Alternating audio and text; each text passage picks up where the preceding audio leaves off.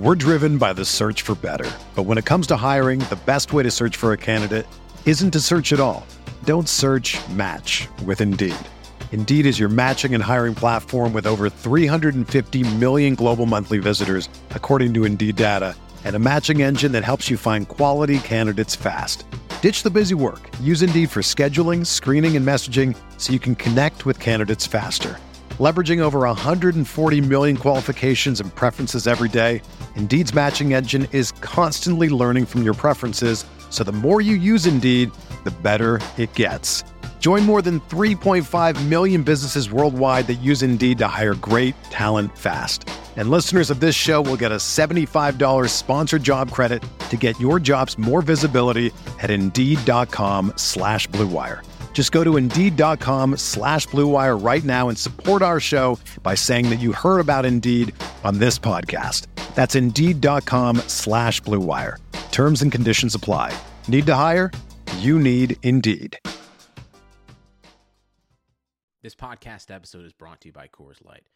These days, everything is go, go, go. It's nonstop hustle all the time. Work, friends, family, expect you to be on 24/7. Well, sometimes you just need to reach for a Coors Light because it's made to chill. Coors Light is cold lagered, cold filtered, and cold packaged. It's as crisp and refreshing as the Colorado Rockies. It is literally made to chill.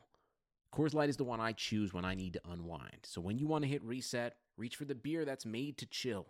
Get Coors Light in the new look delivered straight to your door with Drizzly or Instacart. Celebrate responsibly. Coors Brewing Company, Golden, Colorado.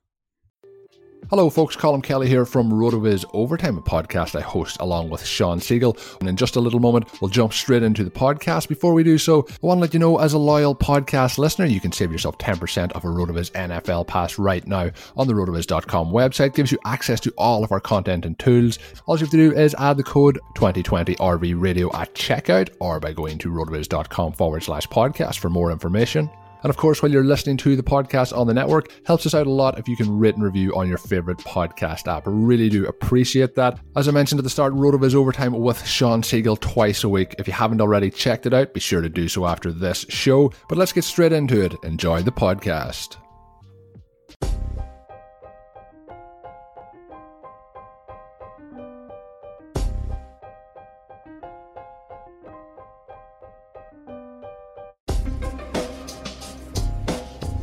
Going into the week 3 of the fantasy football season, and boy, a lot to unpack in week 2. Who better to do it than FFPC veteran Mike Foresta? Mike, welcome back to the show, man. Thanks, Eric. Good to be here. It was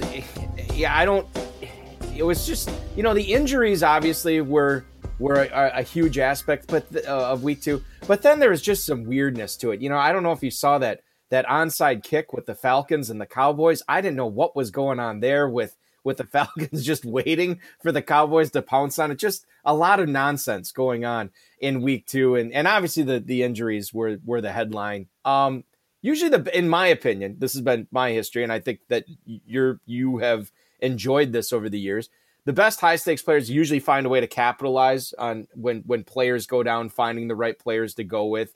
I want to start off with Christian McCaffrey. His replacement for the next 4 to 6 weeks, according to the injury experts, is going to be Mike Davis. Are we looking at a top 20 running back here going forward? He did have 8 catches in this last game. Did we see peak Mike Davis? Are they going to do something else here? How do you read this Carolina situation? I think just to touch on what you were talking about in terms of high-stakes players and capitalizing on situations, I think a lot of that starts off in the draft, Eric. And now we're going to find out who protected themselves, who drafted for depth. Those 15 to 20th round picks that many seem to go on auto pick for probably shouldn't, and they probably should be looking to fill those spots with some upside guys. And you're seeing the evidence of that right now with all of these injuries. I did back up Christian McCaffrey with Mike Davis in the share that I have of him. I'm not going to say that I'm confident that he will be a top 20 running back.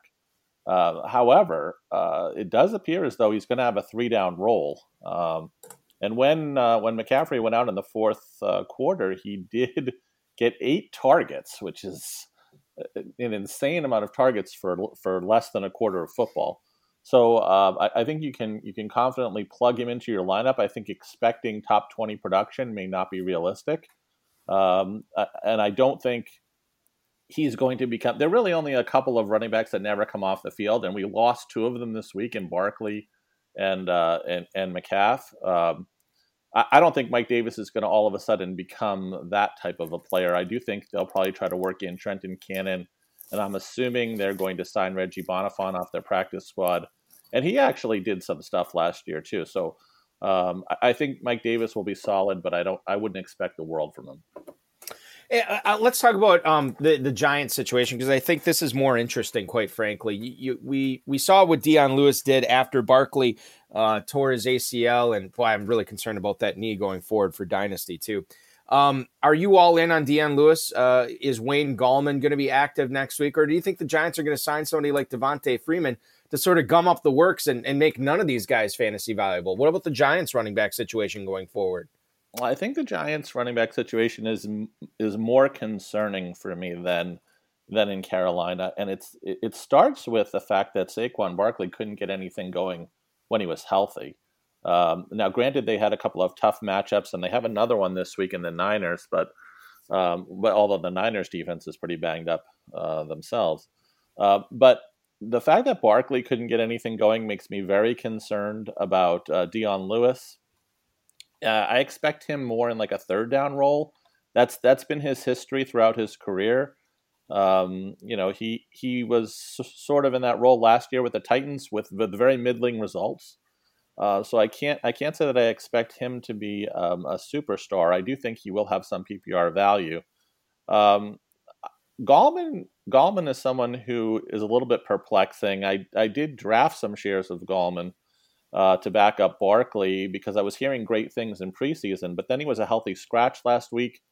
So now we don't really know where he stands, and that's why you're hearing maybe rumors of Devonta Freeman coming in.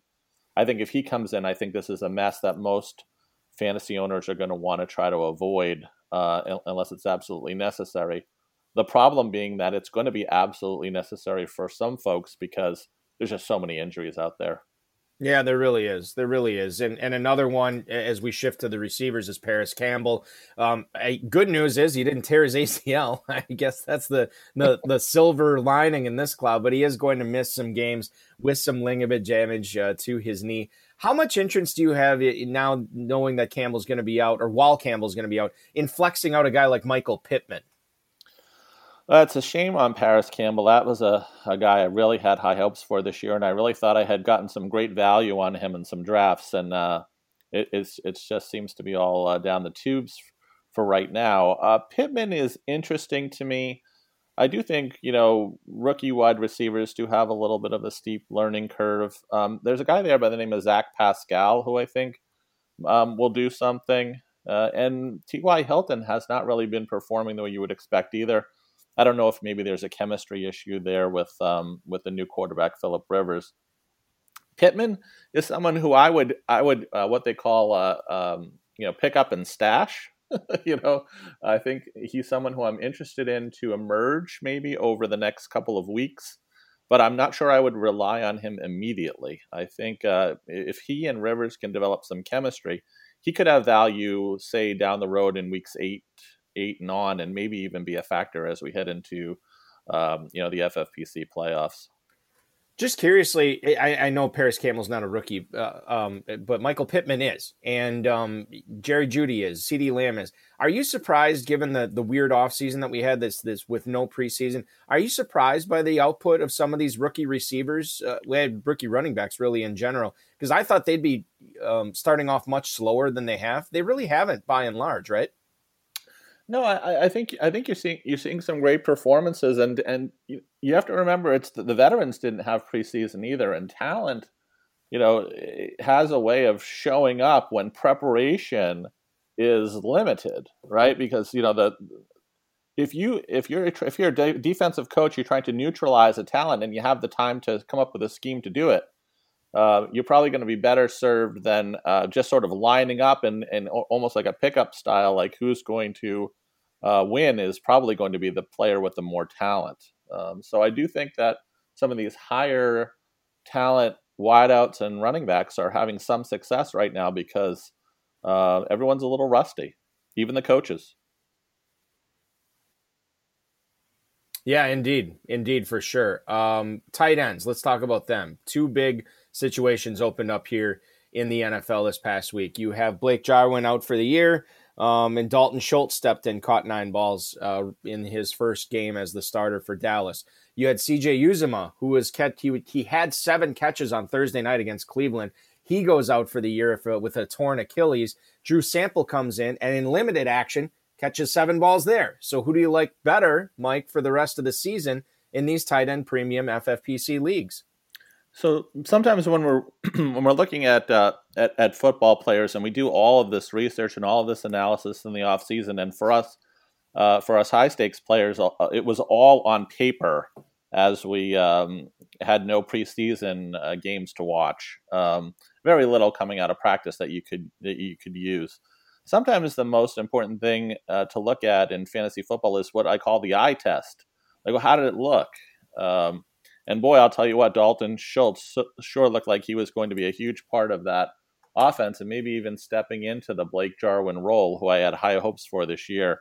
He was a huge part of that Cowboys thrilling comeback. So that offense is so dynamic. I do think that if I had to choose between the two, it would certainly be Schultz I'd be bidding on in free agency this week. However, a rookie quarterback does tend to lean on their tight end, and I think Joe Burrow is going to lean on Sample just in the same way that he did on that Thursday night game.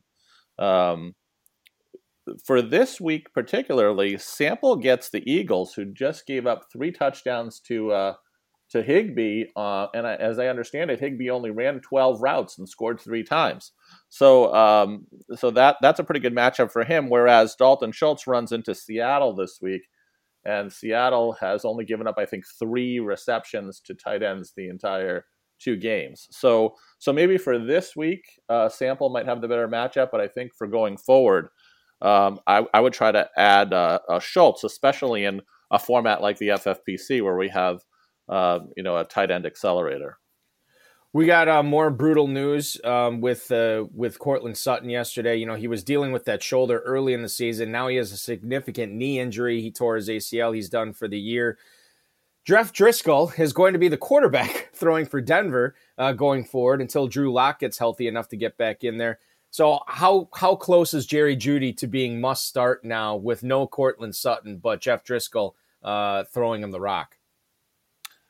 So anytime I hear the word must start, I think that it has to be heard in the context of the league you play in, the depth of the league you play in, and your particular roster construction.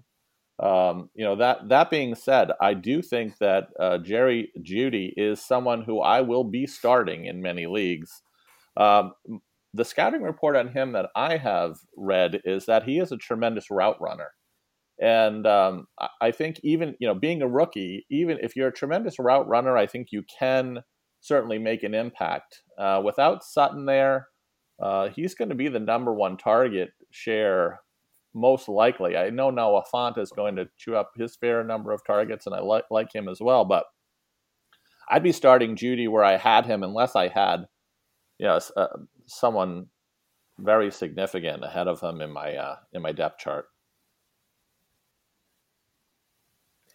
I look at it from the standpoint of, outside of Noah Fant, who's the threat there in Denver? I know Tim Patrick is probably going to be starting going forward, but it's Tim Patrick, he'll probably make some plays here or there. I don't know how much you can trust him. Jerry Jeudy and Noah Fant are the 2 pedigreed guys in that lineup, and I expect them to be moving the ball for them going forward. Yeah, KJ Hamler has been added there as well. And I think he was a high draft pick, so he might have some usage in the slot. And Hamler too is the field stretcher, right? So he's going to open things up for Jeudy, and he's going to open up things for Fant for underneath as well. And then don't forget about Melvin Gordon too, who actually looked pretty good on Sunday to be involved in that passing game as well. Denver, boy, it's going to be fun to watch them to see what happens going with the Broncos. Okay, so another interesting thing, and it maybe this is fun if you're a Deontay Johnson owner, not so much fun if you're a Juju Smith-Schuster owner, but 23-14 have been the target disparity between Johnson and Smith-Schuster over the last 2 weeks. Johnson getting 9 more targets than the dude who was drafted basically as like a second-round pick in FFPC drafts this year.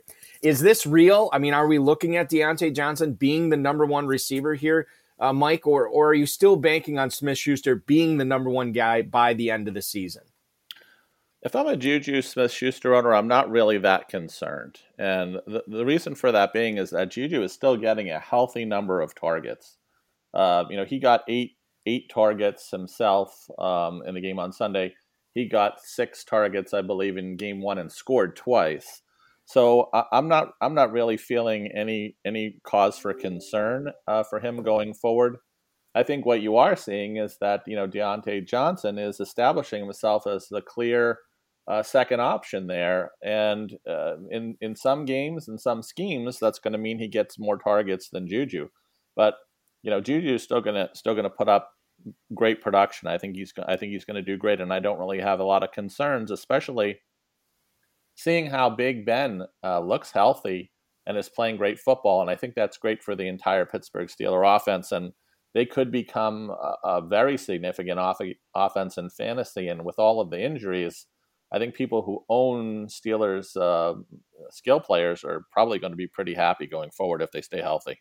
Yeah, I think so too. That was one of the offenses I really hadn't made up my mind on, and so I sort of avoided it in a lot of leagues. I do have some Deontay Johnson. I think I have one Smith-Schuster share, but I didn't know, and so I kind of stayed away. And anybody who did invest in the Steelers are certainly being rewarded right now, and it looks like they'll continue to be rewarded as long as Roethlisberger stays healthy for the remainder of the season.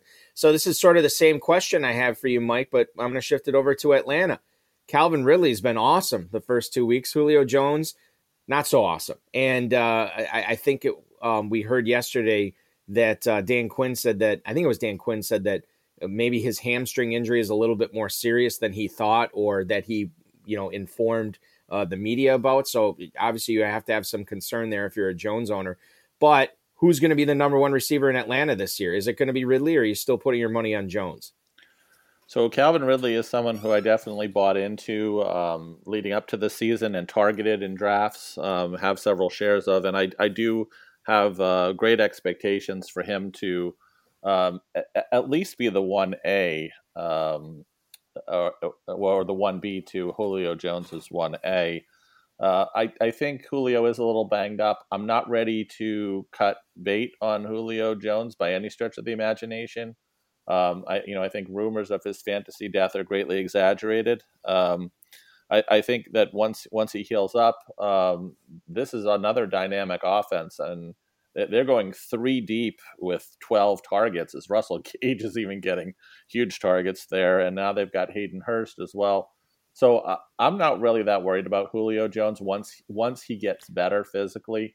I think he's someone who you may have some hesitation about early on, but as we go deeper into the season, if he gets healthy, he will become the Julio Jones you've come to know and love, and I wouldn't worry about it too much. I do think Ridley, if he stays healthy, will probably outproduce him, though, for the season. It's weird. It's because that offense right now is humming along because the defense is not really that great. And obviously it's been great for Jones and Hurst and Ridley. A guy it hasn't really been great for has been Todd Gurley. And Mike, I don't know if you targeted Todd Gurley or how many teams you have with Todd Gurley on it, but how concerned are you that Atlanta's putting up these big numbers? And obviously the passing game leads the way there. But how concerned are you that Todd Gurley really hasn't been that involved in the passing game and hasn't looked like Todd Gurley, capital letters Todd Gurley, on the ground so far? I think most people were kind of expecting that, Eric. I didn't see Todd Gurley flying off in the second round of drafts in the FFPC. I saw him more going in the middle third, even to the mid fourth sometimes. So I don't have a lot invested in Gurley. I have a couple shares, but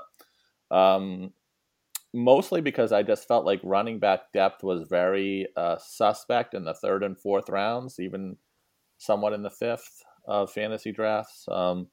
So, Gurley was probably someone who a lot of people wound up with who maybe aren't thrilled with. And I think that's probably what you're going to get is sort of middling production from him, RB2 kind of production. I don't see him becoming a huge RB1 in the way he has been in the past.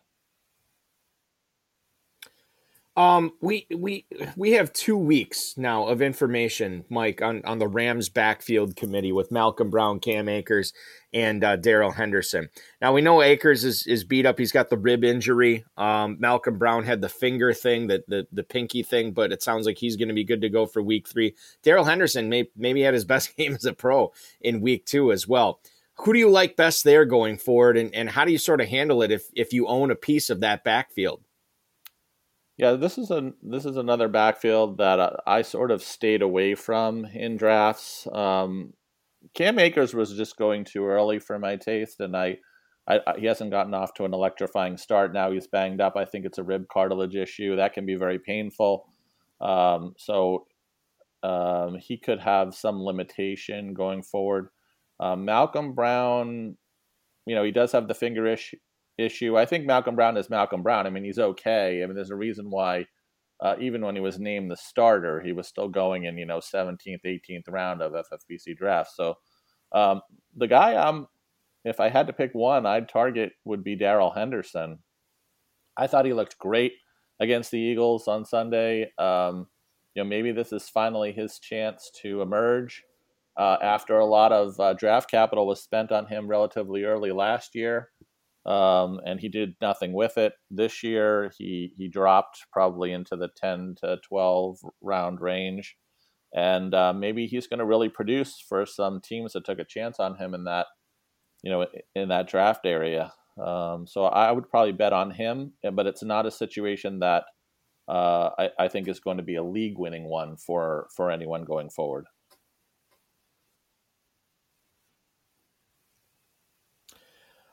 We have, by the time people hear this, Mike, this podcast, the waivers will have been processed in all FFPC main event and Football Guys Players Championship leagues. Everything will have been processed on Wednesday night. This podcast obviously comes out Thursday morning. I just want to kind of pick your brain, a couple of your high priority waiver wire targets this week. I know there's some obvious ones, maybe some not so obvious ones. Who are a couple of guys that you can give us today?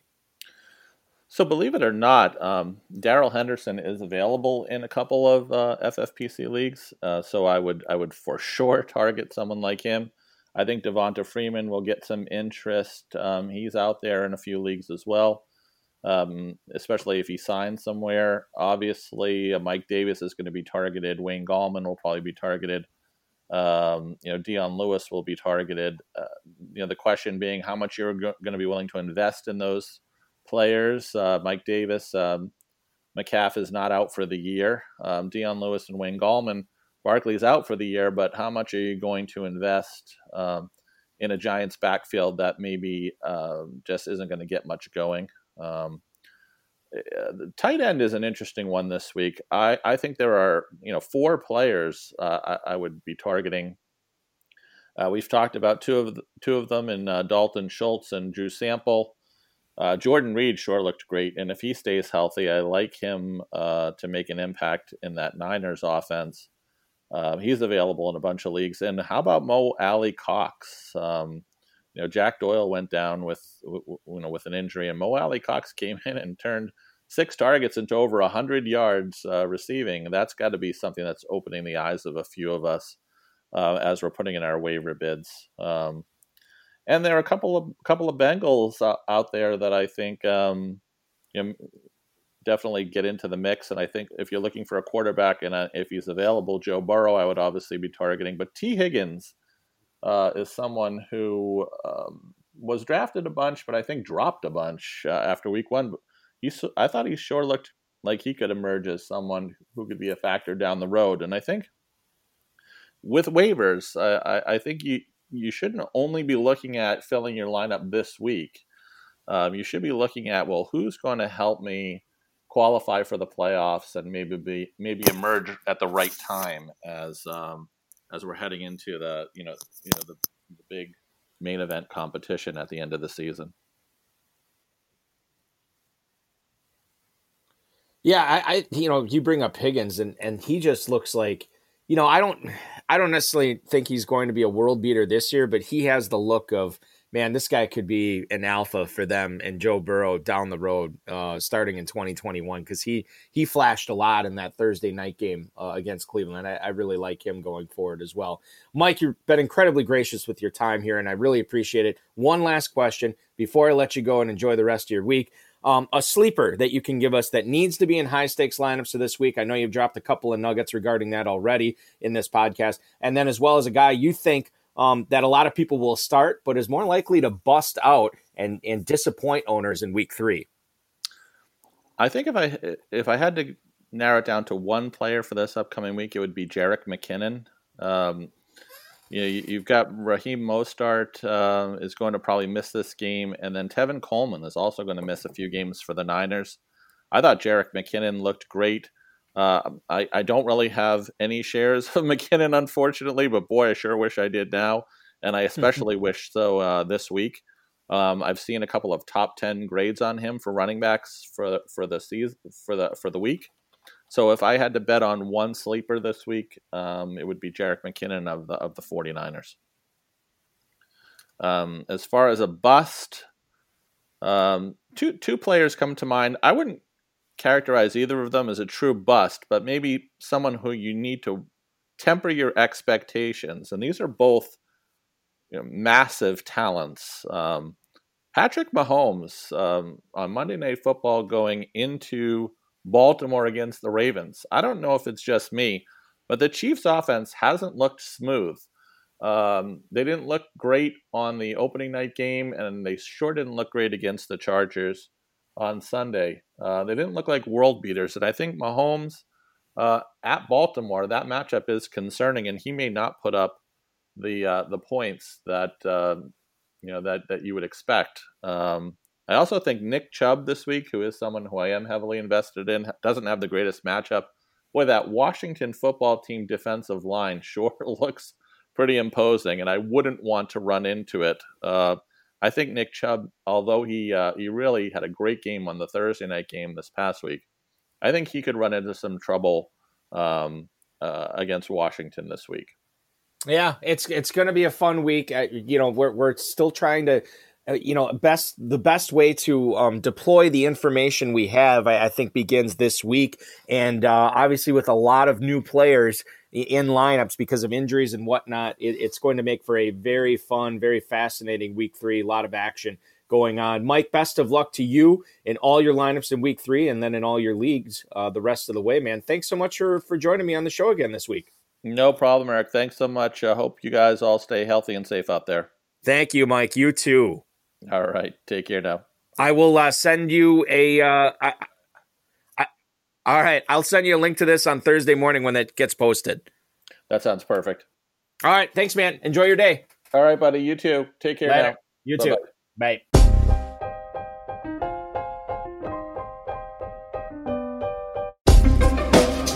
Thank you for listening to the High Stakes Lowdown, a RotoViz podcast brought to you by the Fantasy Football Players Championship. And thanks to Grapes for our theme music. Please review the podcast on iTunes under the RotoViz radio feed. It helps us find new listeners. Contact us via email rotovizradio@gmail.com. We'd love to hear what you think, and follow us on Twitter @RotoVizRadio. And remember, you can always support the show by subscribing to RotoViz at a 30% discount through the NFL podcast homepage, rotoviz.com/podcast.